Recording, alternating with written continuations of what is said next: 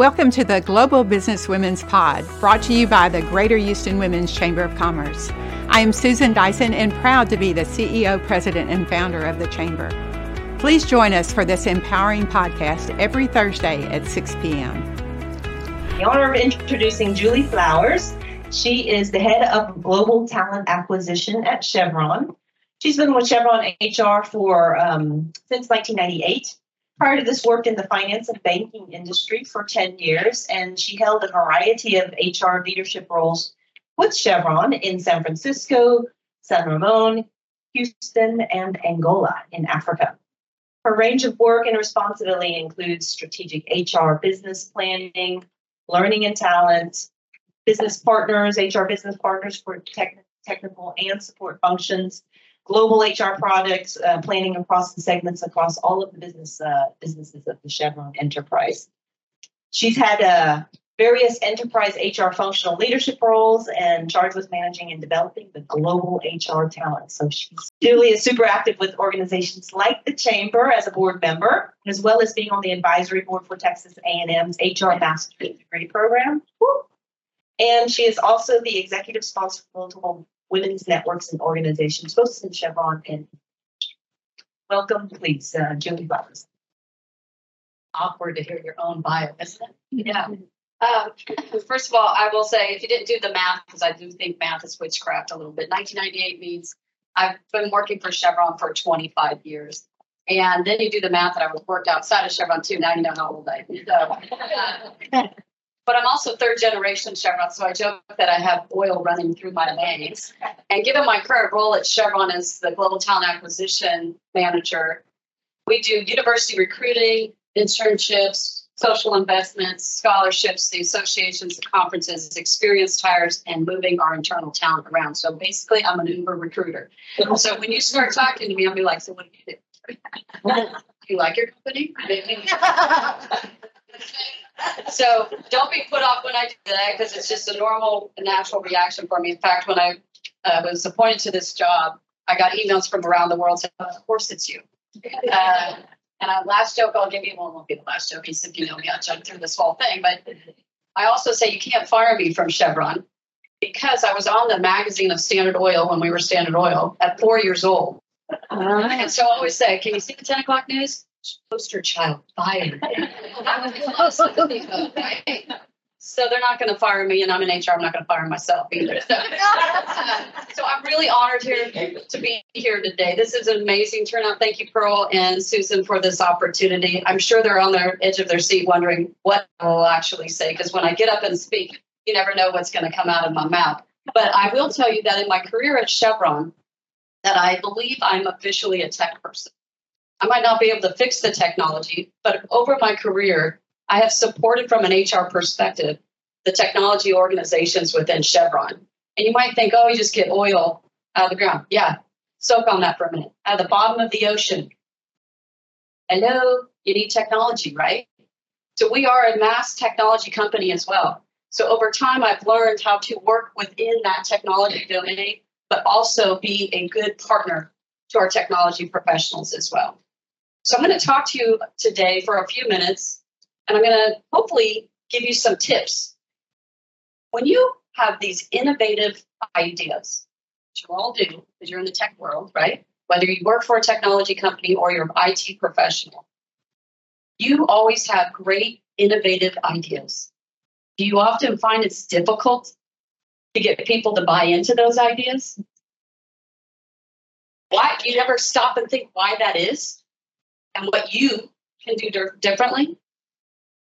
Let's start this. Let me make sure I got this right.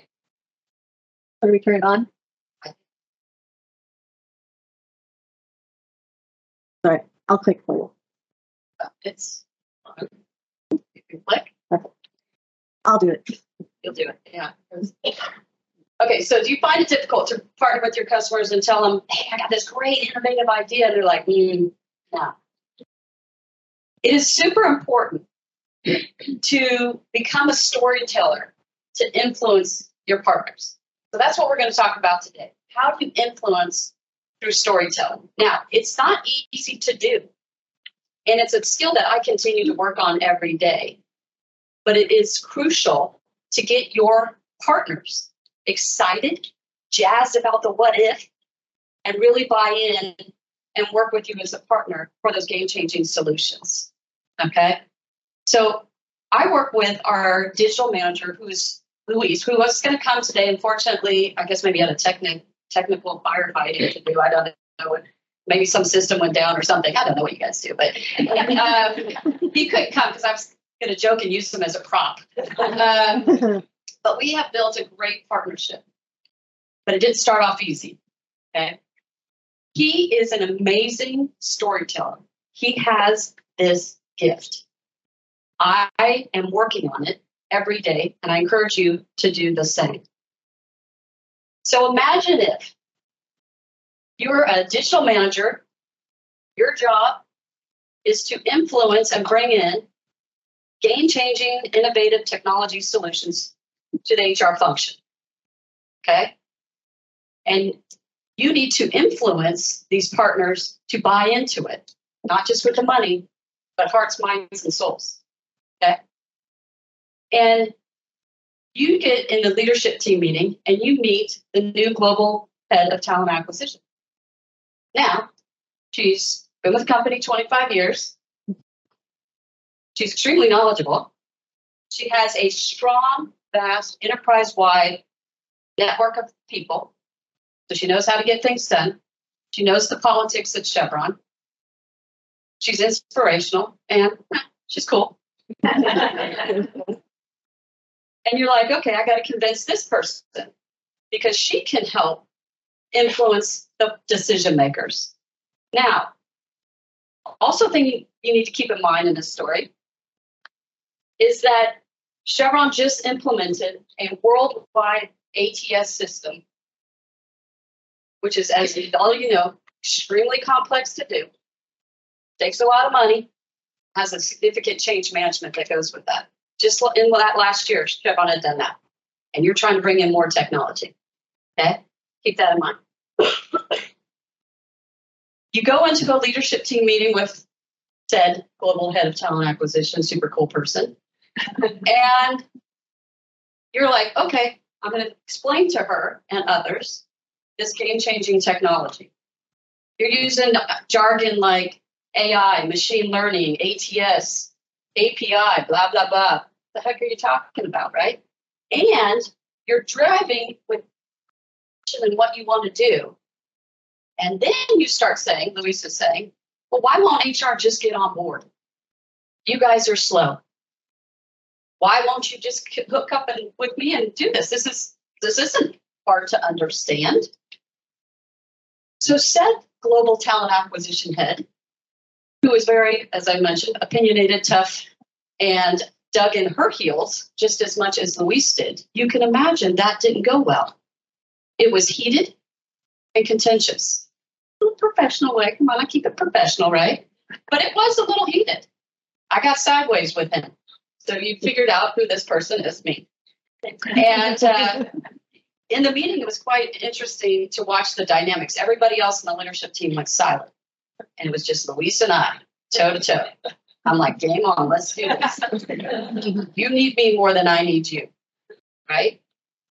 Quickly after that meeting, because of who Louise is and my personality, we're like, okay, we need to talk. We need to have a real talk. Like those of you who know Brene Brown, like a deep, let's get vulnerable, roll up your sleeves, let's rumble, get in the arena. We are going to talk about this, and we're going to figure out where each person's coming from.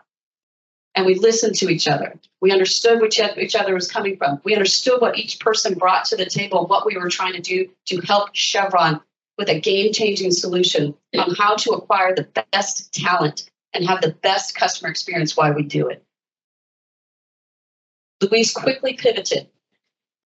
And oh my goodness, it was like a switch went on him. And the storytelling came out, and I was riveted.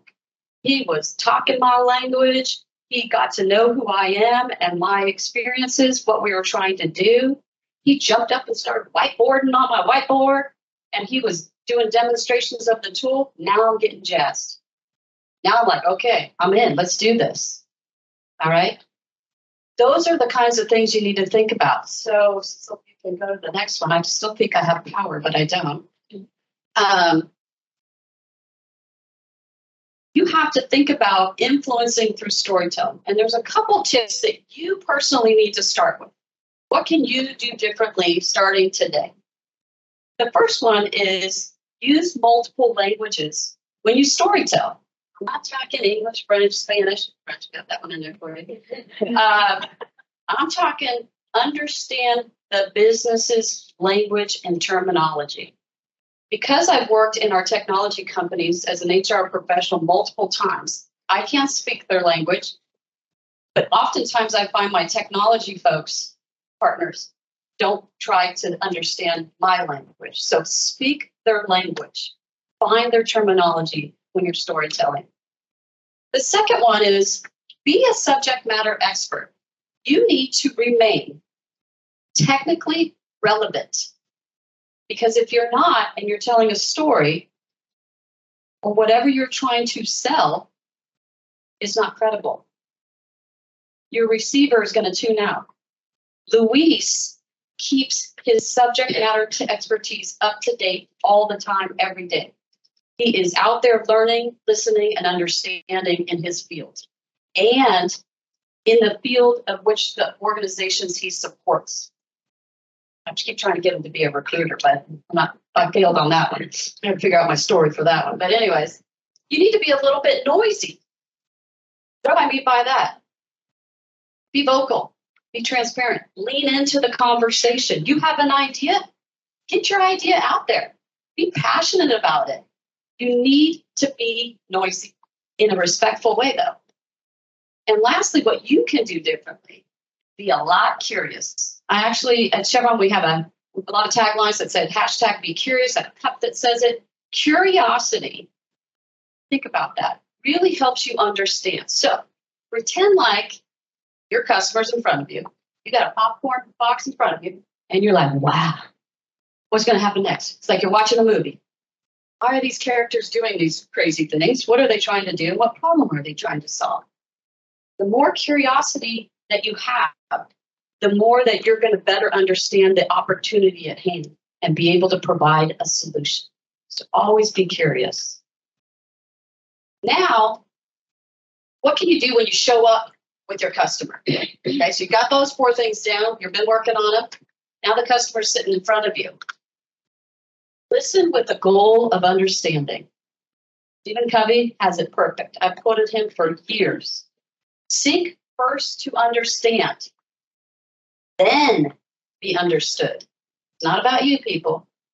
Understand your audience first before you start storytelling. People ultimately just want to be heard.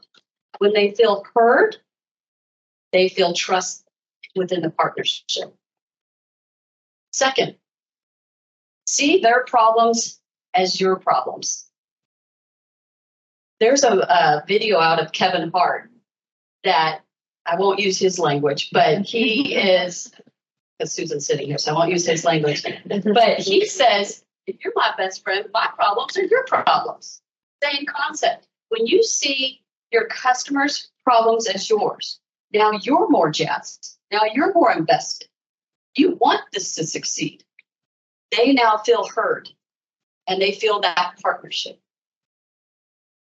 Third, take them on a journey.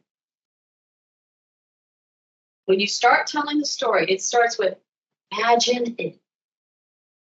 Or, have you thought of the possibilities?